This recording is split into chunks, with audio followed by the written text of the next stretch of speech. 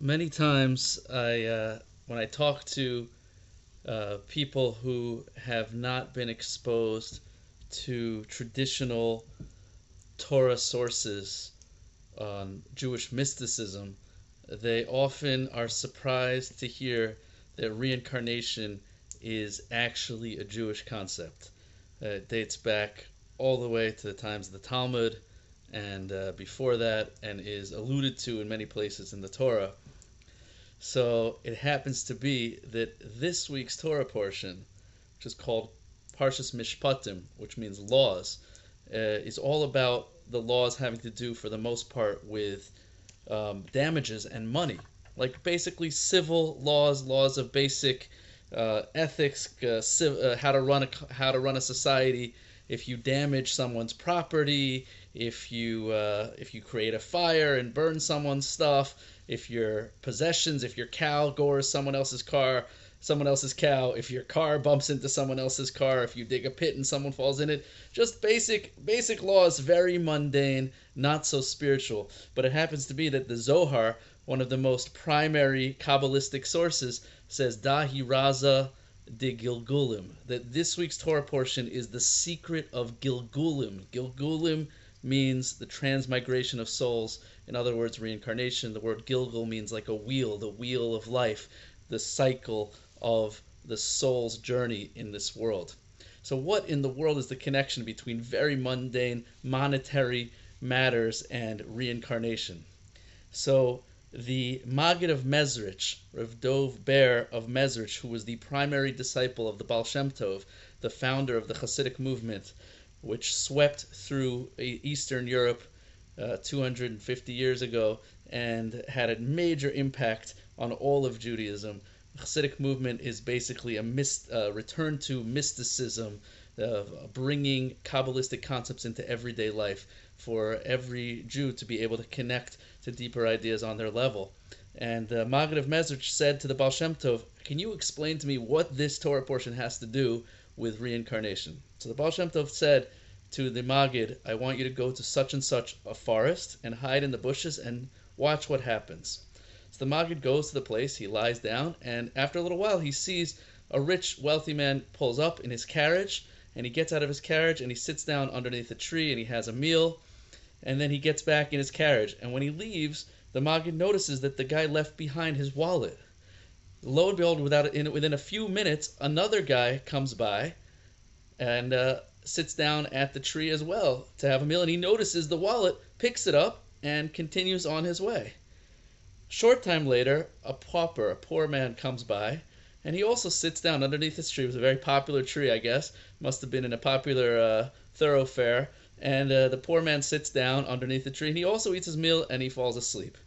A short time later, the rich man, having realized that he lost his wallet, comes back, sees the poor man, wakes him up, and demands that he return his wallet to him. The poor man has no idea what this guy is talking about, and the rich man proceeds to beat the living daylights out of the pauper. And everyone goes their way. And the Maggid comes back to the Baal Shem Tov, surprised, confused. What's going on? I just saw a horrible occurrence just take place. This poor man got beat up for nothing. The rich man lost his wallet. Another guy found the wallet and walked away scot-free. What's going on? The Baal Shem Tov said, the reason you're confused is because you're only seeing through the eyes of this lifetime. But if you could see with my spiritual insight and understand what transpired in previous lives, you would understand the story. Because you see, in a previous lifetime, the rich man owed money to the second man who found the wallet.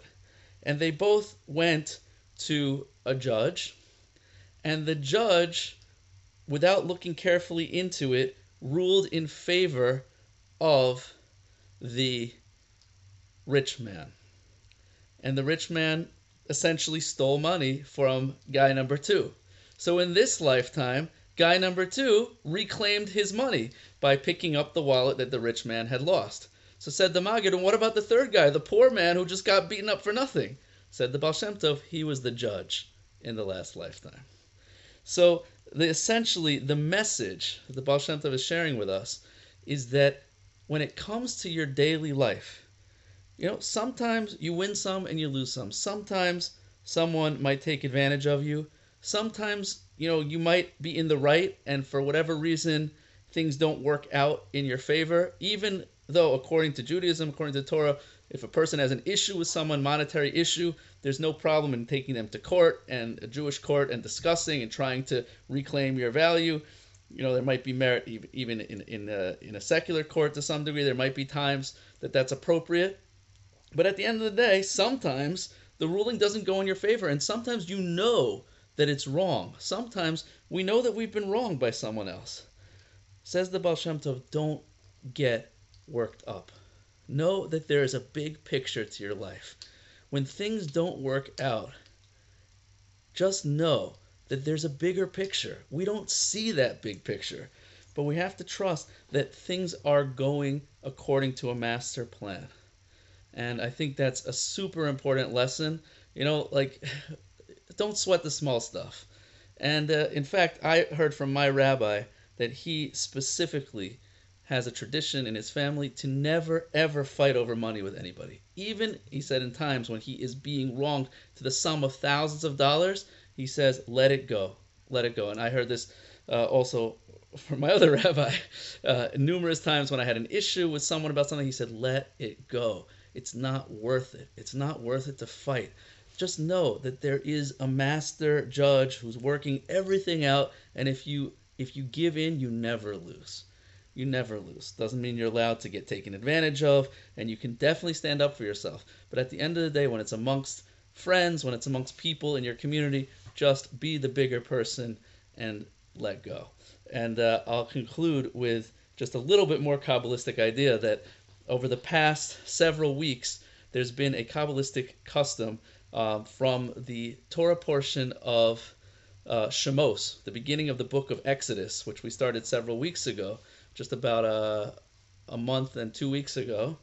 From the Torah portion of Shemos, Exodus, until this week's Torah portion, is a time to rectify certain failings that people have. The time is called Shovavim, which is an acronym for all the names of the Torah portions between Exodus and now. And according to the Arizal, who's one of the greatest Kabbalists in our history, who lives in Sfat in the 1600s, the Arizal explains that the souls that were in Egypt, the Jewish people in Egypt, were actually reincarnations of souls who had existed throughout history from the beginning of time, that these souls existed within Adam, who was the first human being who did a sin, and therefore the souls that existed within him, he was a collective consciousness of humanity, fell to a certain level, had to come back into this world to fix certain things. They came back in the generation of the flood, Noah's flood, and they did not succeed in rectifying them. In fact, they got worse. Then they came back again in the generation of the dispersion, the Tower of Babel, and again they messed up. Then they came back again as the generation of Sodom, which was a bad place according to the Torah, and again they messed up, and finally they came back in the Jewish people in Egypt, and through the suffering and the hardships in Egypt, they were able to work on themselves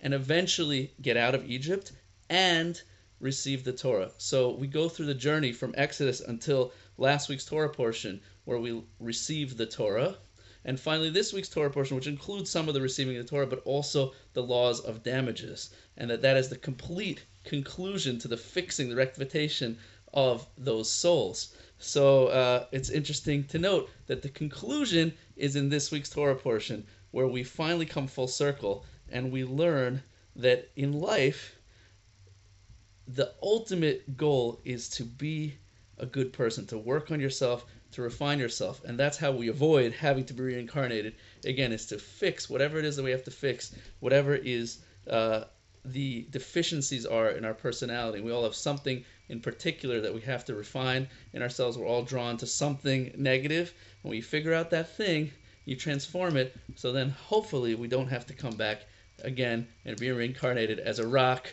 or as an animal or as a plant or as another human being.